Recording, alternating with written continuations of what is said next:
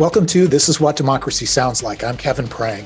This program is a presentation of Metropolitan Congregations United.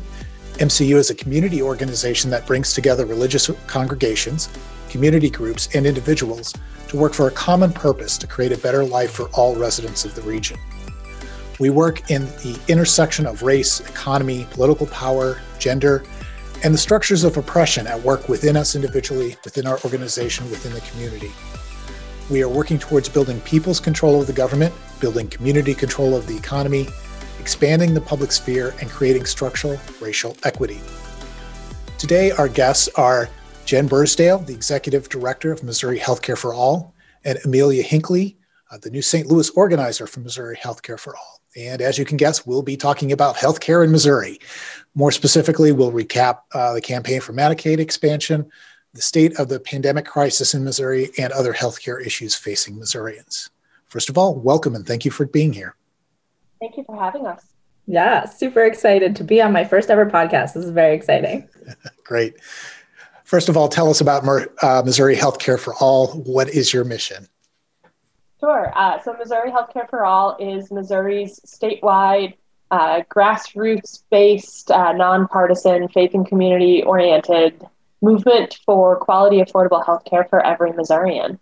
We were founded in 2007 and have been building since then with a team of 12 now working around the state, as well as volunteers and board members from all around the state working together toward this vision.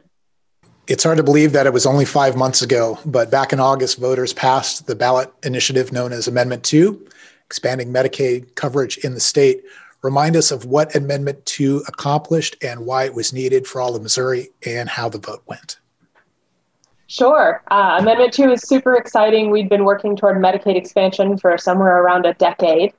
So Amendment 2 expands Medicaid in Missouri to anybody earning up to 133% of the federal poverty level.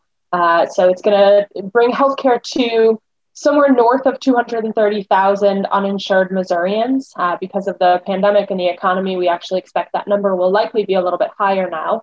And it's something we've had an opportunity as a state to do for quite some time.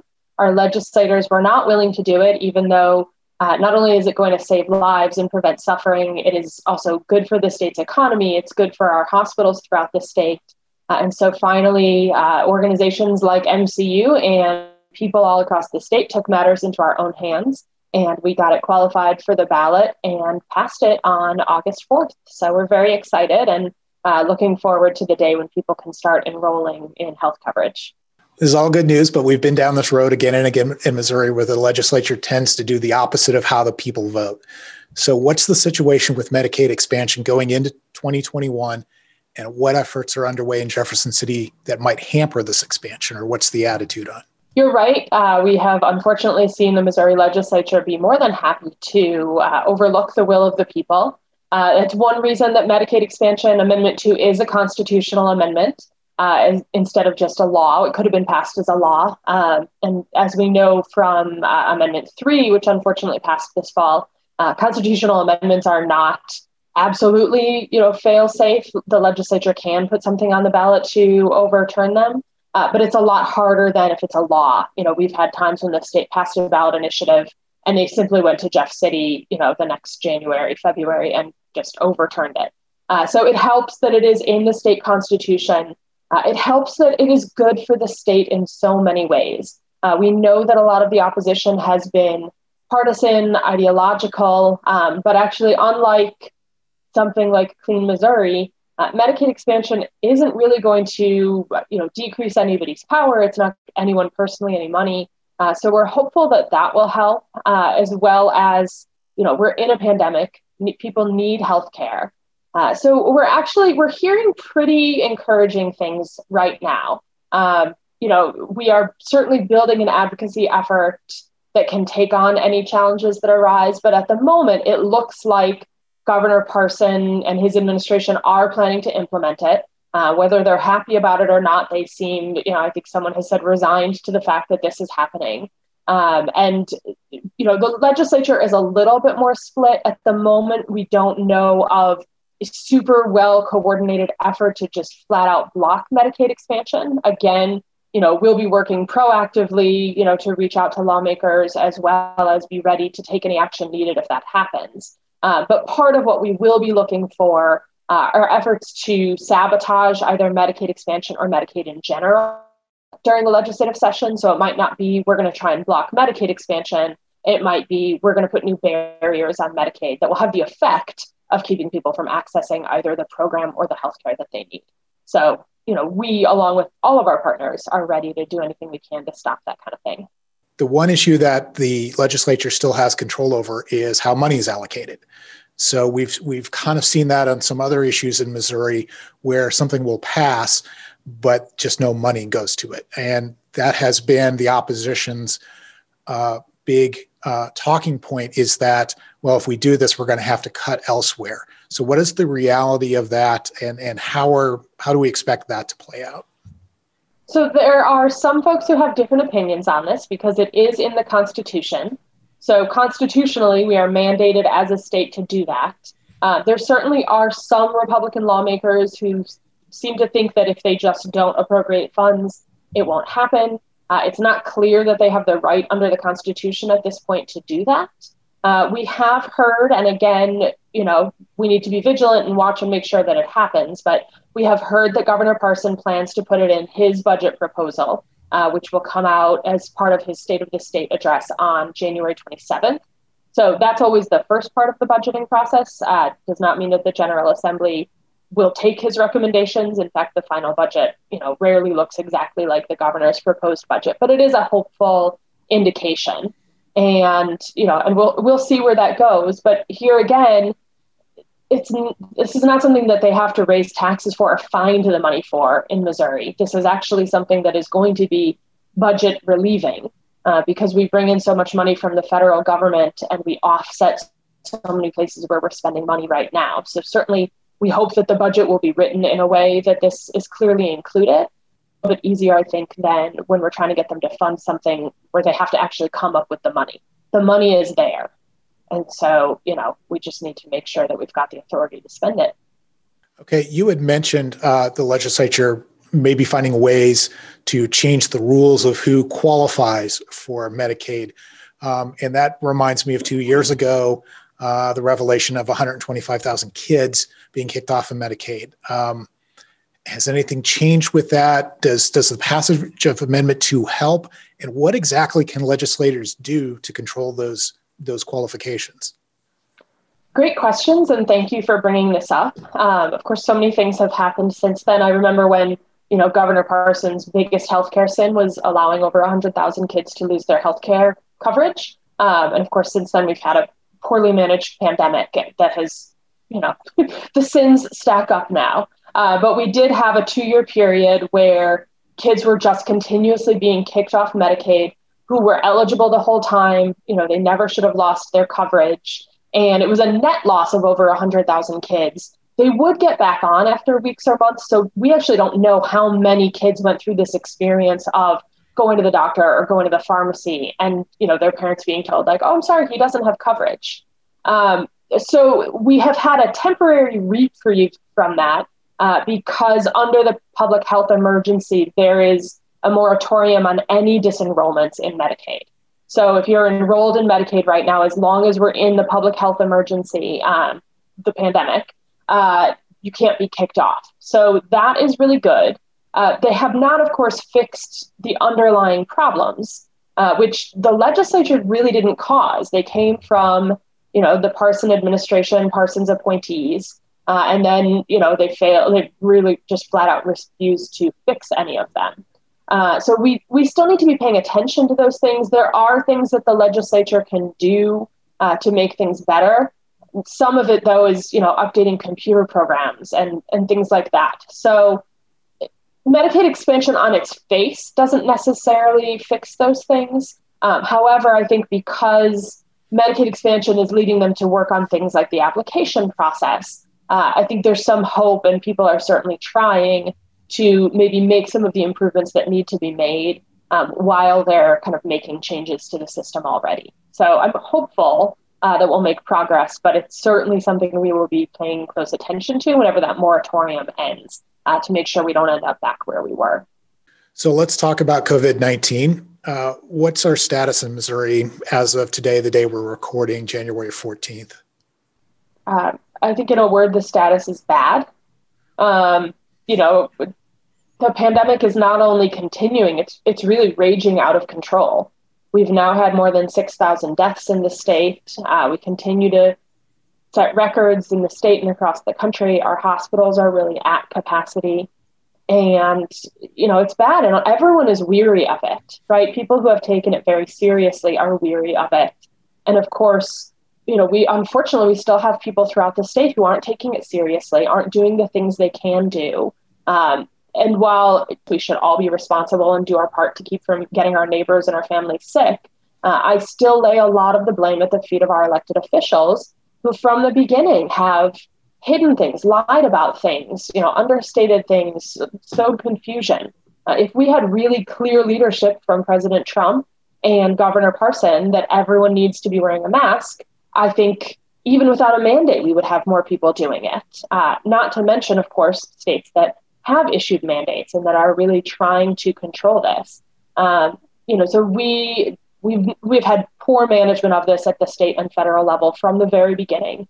It's reflected in it's numbers, but it's not numbers, right? It's suffering, it's loss, it's mourning, it's disruption to lives and families. And that is ongoing. As exciting as it is that, we have people getting their first and now some even their second vaccination shots. So that has started mostly with healthcare professionals, especially if they work in like a hospital or work for a hospital system, which is super exciting. And there's hope on the horizon. It's a miracle of science and the work that's been done, not just this year, but for decades, that they were able to get these effective, safe vaccines out so quickly. And once again, we're behind schedule in Missouri and in the country. We haven't vaccinated as many people as we've said we should. There are people that do healthcare work who aren't able to get vaccines because they're not on staff at a hospital. What we are really calling for, is a big thing right now is that we need a statewide management strategy. And I think we all have moments where it feels like it's too late, but it's not too late to do better, right? This is going to be with us for a while. And it's time that we have a strategy as a state to slow it down, to make sure that we're saving as many lives as we can. It would make a really big difference.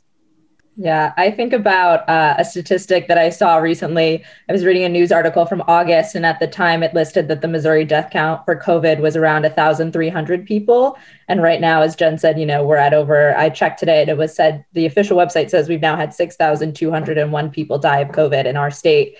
So between March and August, we had about 1,000. And then now between August and January, we've had 5,000 additional. And just, it feels as though because the initial shock of this is all worn off, that all of these people think that we can just continue on and we just have to live our lives when actually things are more dire than ever. And so I think people forget that sometimes because we've just become so normalized to this death and to this, this pandemic that we, just have to get back to our lives because so many people don't have the option not to. They don't have the option to not go to work because they won't be able to afford their bills. And so, I think just the reminder that actually things are worse than ever and things have not gotten any better. And so when we were doing all those great things in March and April and really taking those pauses and taking those precautions seriously, that mentality should not go away. And I think people forget that because we've just become so normalized to the reality of what we're living through.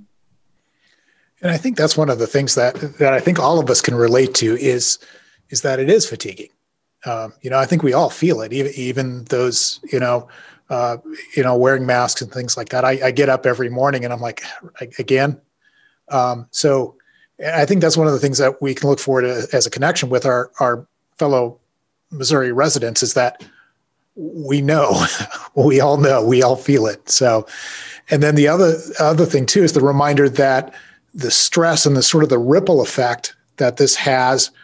You mentioned about hospitals sort of being overrun, of the ripple effect that has on other services that hospitals provide. Mm-hmm. That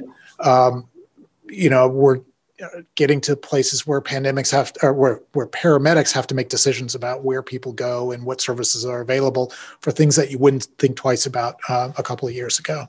Mm-hmm. Yeah, I mean, and those are real effects for everyone. And I think Amelia spoke really powerfully about, the fatigue. I actually don't think it's possible, and it wouldn't be healthy if it were possible for us to maintain the level of sort of emotional intensity that we had when this started. At the same time, if it's your family member who's sick or dying, I promise that's as intense now as it was last April. But it really, as you said, Kevin, it affects our whole healthcare system. If the hospital is full, they're full, whether you have COVID-19 or a heart attack. I have a friend who has cancer, was going to the hospital for cancer infusions. They switched her to a less effective oral cancer drug so that she wouldn't have to come into the hospital, partly as a precaution for her, I think partly as a system factor. I have another friend who just, had a baby through the hardest pregnancy I have ever heard of, and got discharged in a condition that I frankly can't believe that they're discharging people. And there's all kinds of things about our healthcare system that some of that might have happened otherwise, but it's hard not to wonder, what kind of role that plays. Not to mention the fact that, she was in the hospital for weeks, and thankfully her husband could visit her, but not her parents, not her support system.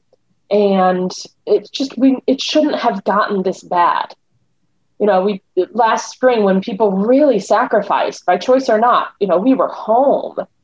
That could have been the time that our leaders in the state really got things together and figured things out. And, instead of rushing to reopen bars, they could have been prioritizing schools and really getting systems in place, but they squandered that, So, I mean, in some ways, I feel like a lot of us suffered for nothing in the spring because we ended up worse than we started off. It strikes me that politically could have been the easiest decision that any leader could have made, of prioritizing folks' health over anything else. And by setting the standard, setting the tone for even those who might have been hesitant at first, it would have made a big difference. And heading into an election year, it would have been easy for anybody, any color state across the country. If you're doing the things for your constituents to keep them healthy, that's a winning issue. So.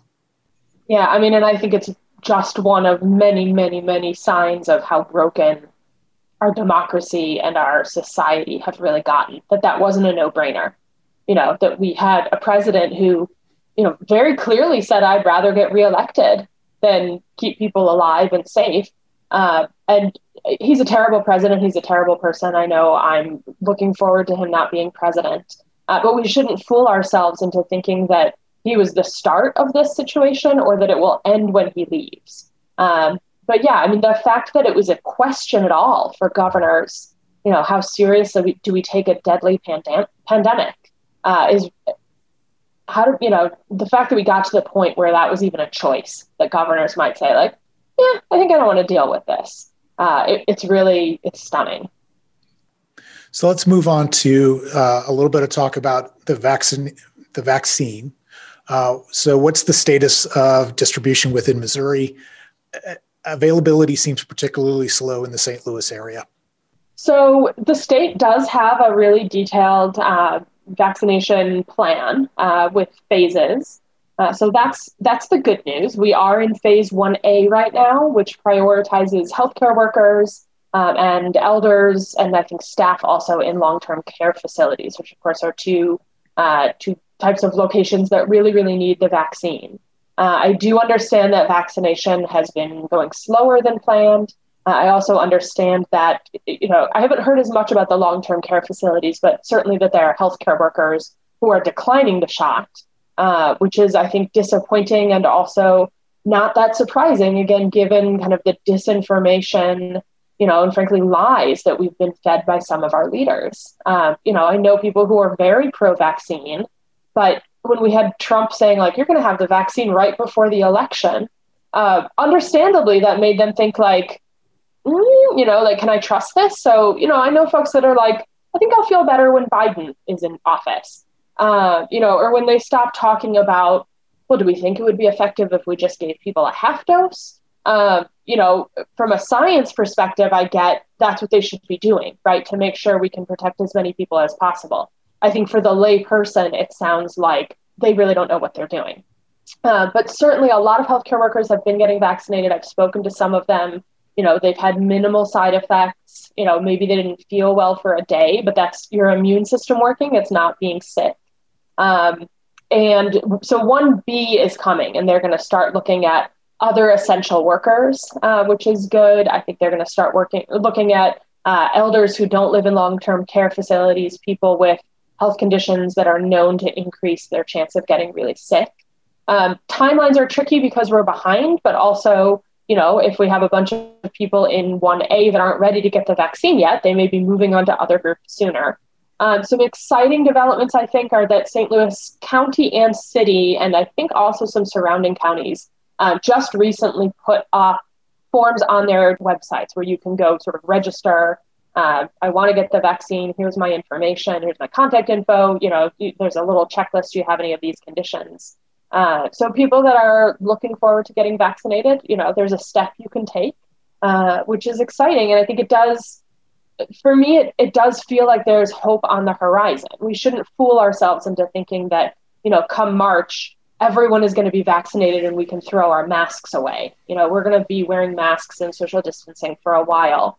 But we are going to start decreasing risks and, getting to a point where maybe there's a small group that's all been vaccinated, and has been fairly careful and could get together.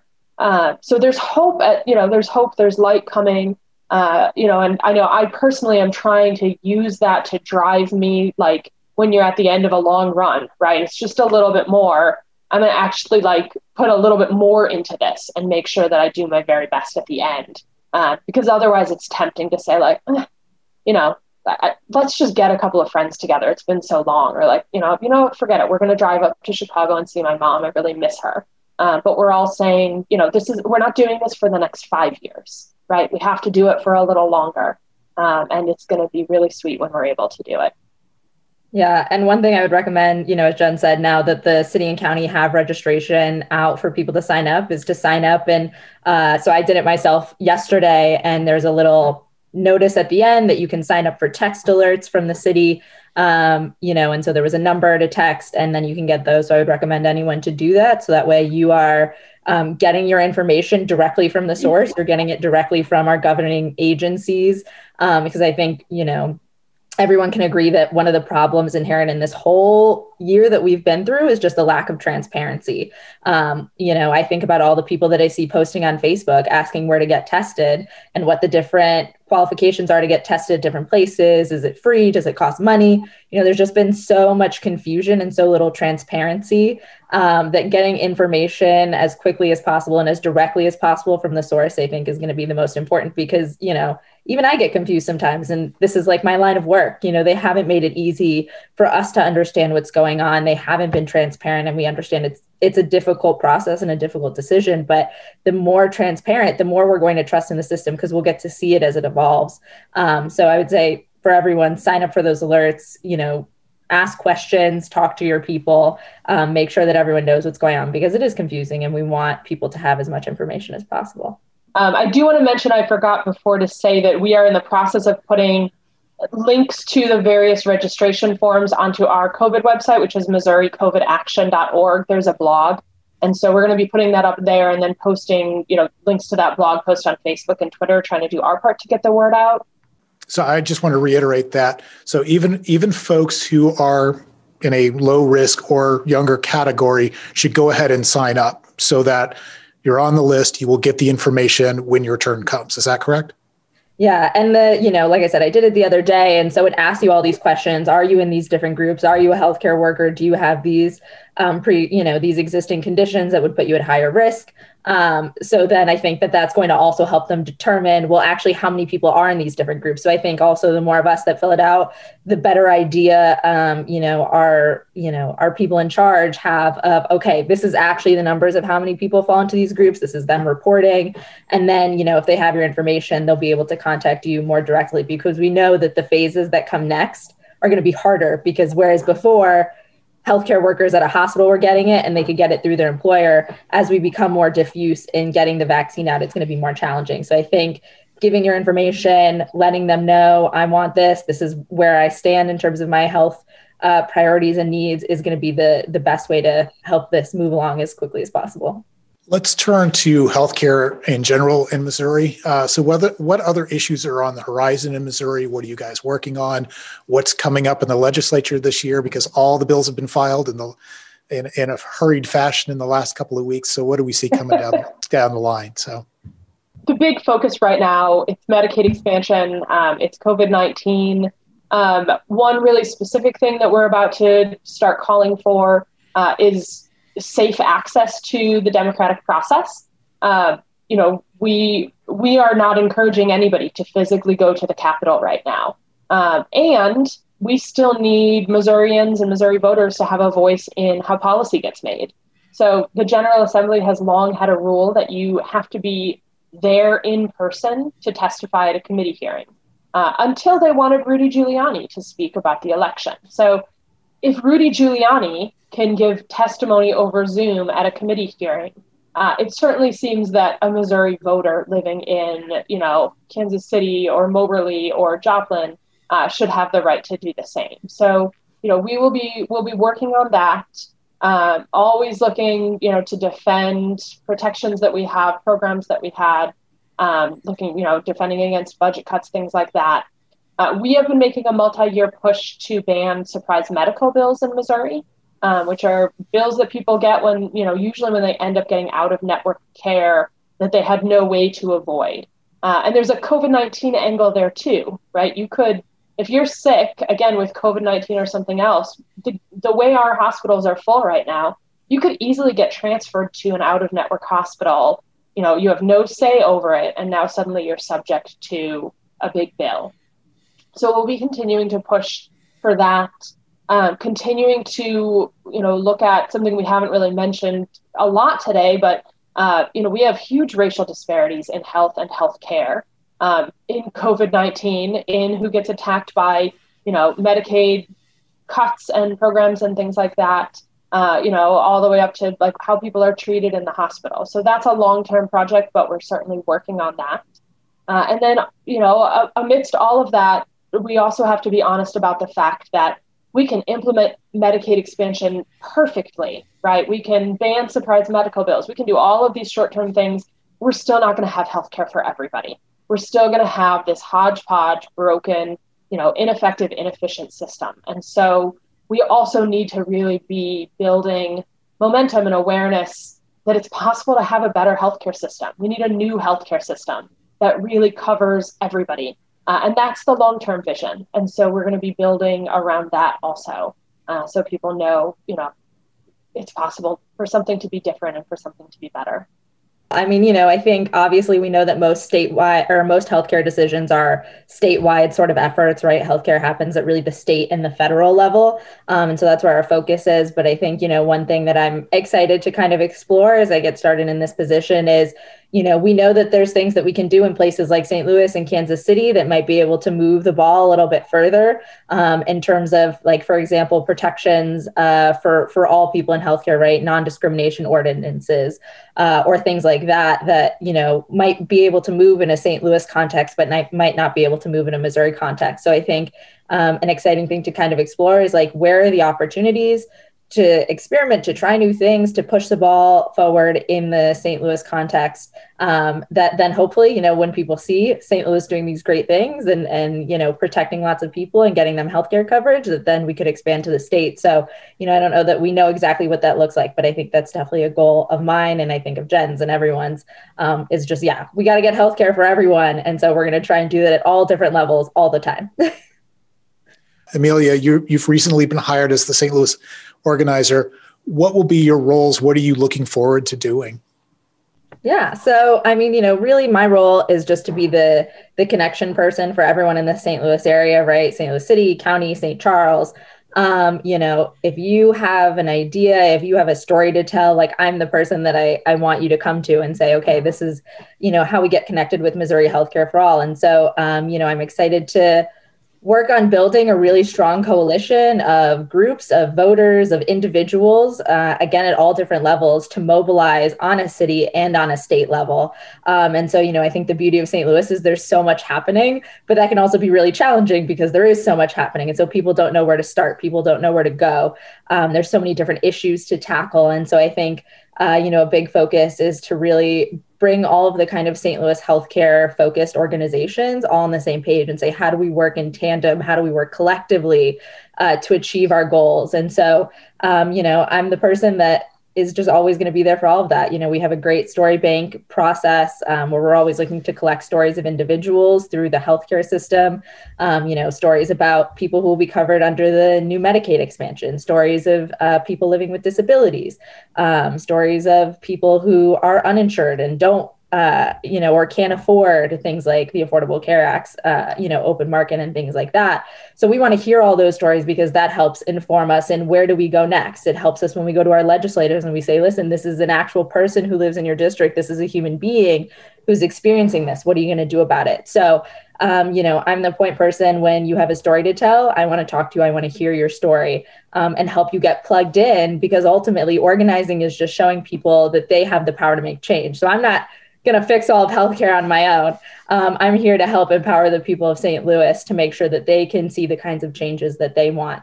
And so I'm excited just to see where we can go from that. I'm excited to harness all of this energy. And so if people have ideas and they say, this is a healthcare issue I really want to work on, come talk to me. Let's talk about it. Let's see how we make it happen. There's no limit in this. I think any and all ideas are welcome and valuable.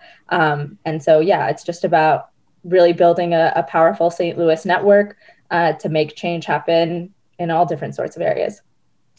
That's one of the things we strongly believe in at MCU too, is telling your own story and reframing that narrative, which gives people who feel powerless power over their own lives and that they can advocate for themselves. We do that quite a bit with our criminal justice advocacy, and that is something that really makes a difference for people and really builds that relationship for advocacy down the road. Yeah, I had a really great meeting actually yesterday with this group called Paraquad. That's obviously a big disability advocacy group in the St. Louis area. And we were just talking about, how we view disability in such a narrow lens, right? When we think of what a disabled person is, a lot of people probably have just one narrow idea of, oh, it's someone in a wheelchair, right? And so when we legislate, then that's all they think about. But actually, there's such a wide-ranging world of disabilities that all have different needs that need to be met. And so the only way that we figure out what those are and can advocate accordingly is by having people tell their stories, by having people explain, like, this is actually what it's like to live in my shoes. This is what it's like to live with the disability that I do. And then we can get the full spectrum of all those experiences. And then we can make sure that any legislative priorities embody that and no one's getting left out. So I think storytelling and story banking is a huge aspect of our mission, of our work. And so, in St. Louis, let's just start telling the stories. Let's get them out there. If folks do have stories to tell, we've got a form on our website at mohealthcareforall.org, or you can really reach out to any member of our staff. I have been in advocacy now for over 20 years, hard to believe. And I think all grassroots contact with legislators is important and valuable. And often it kind of feels like you're planting a seed, right? Very rarely, I think in any circumstance, does somebody come up to you and say, you're wrong about something. And you're like, you're right. Thank you for telling me. I've changed my mind today. I think it's often more of a process where you hear from enough people and you start to think differently about something. The exception to that, the only exception that I think I've seen is when somebody hears from a real person who's affected by an issue. It is the only time I have ever seen someone really completely reverse their position on an issue, because it is so powerful. To be looking at or talking to someone who says, this is what happened to me. And so, those stories really are powerful. Not to mention, people they carry these stories. We all carry our own stories, and sometimes they're heavy. And actually telling it to someone who cares and using your story to help drive change can, I think, feel a whole lot better than just kind of sitting with it by yourself. Okay, great. So this brings me to my final question, which is the call to action. Yeah. So what can our listeners do to take action, to join your efforts? Give any website or any media connections you'd like to give at this point. The first thing is that I'm really trying to get connected with folks and hear about their individual projects, ideas, stories, like I said. So, definitely feel free to reach out. My email is amelia@mohealthcareforall.org. So I can also have that written out. I know it's kind of a mouthful, but it's emilia@mohealthcareforall.org. It's a lot longer on the back end than on the front end. So send me an email and let's set up a time to talk. I mean, I think that's action step number one. Organizing is relationship buildings. And so I want to have relationships with everyone who cares about these issues. I think the second thing, like Jen said, is, you can go to our website, do things like liking our Facebook and all of the normal sort of social media calls, because I think, like we said, we have to see what's going to come at us from a Medicaid expansion perspective, and then, respond accordingly. And so we need people to be able to know what's happening as it's happening. And so, the next step might be talking to specific legislators. And so, we need to know, like, are you in their district? Are you, do you have an issue that's related to this that you need to talk about? So, emailing me to get involved is, I think, the first step. And also, I just want emails. I want to get to know people. Going to our website and doing things like filling out the form to tell stories and whatnot is going to be important. And, we have some other projects, I think, that are going to be coming out soon that are really exciting. And so following things like our Facebook is going to be the way to find out about those as quickly as possible. And then always just call your legislature. That's the biggest action step always, right? Call your representatives, your rep, your senator, your governor, your congressional representative, our state senator, and let them know what you want. That's always the call to action. They need to hear from us. They represent us. And so tell them what you want. Tell them you want a statewide COVID policy. Tell them you want mask mandates. Tell them you want more transparency around a vaccine rollout plan. So always use your voice, call them, email them, write them a letter, fax them, as much as possible. The more they hear from us, the less they can ignore what we're saying. And so that's always a step that you can take anytime, any day, on any issue. And I want to thank our guest today, Jen Bursdale, the Executive Director of Missouri Healthcare for All, and Amelia Hinckley, the new St. Louis organizer for Missouri Healthcare for All. To learn more about MCU, go to the Metropolitan Congregations United website at mcustlouis.org. Also, be sure to follow us on Facebook, Twitter, and Instagram for news and events and how you can become involved. I'm Kevin Prang, and you've been listening to This Is What Democracy Sounds Like. Stay healthy and tune in again next time, and thank you for listening.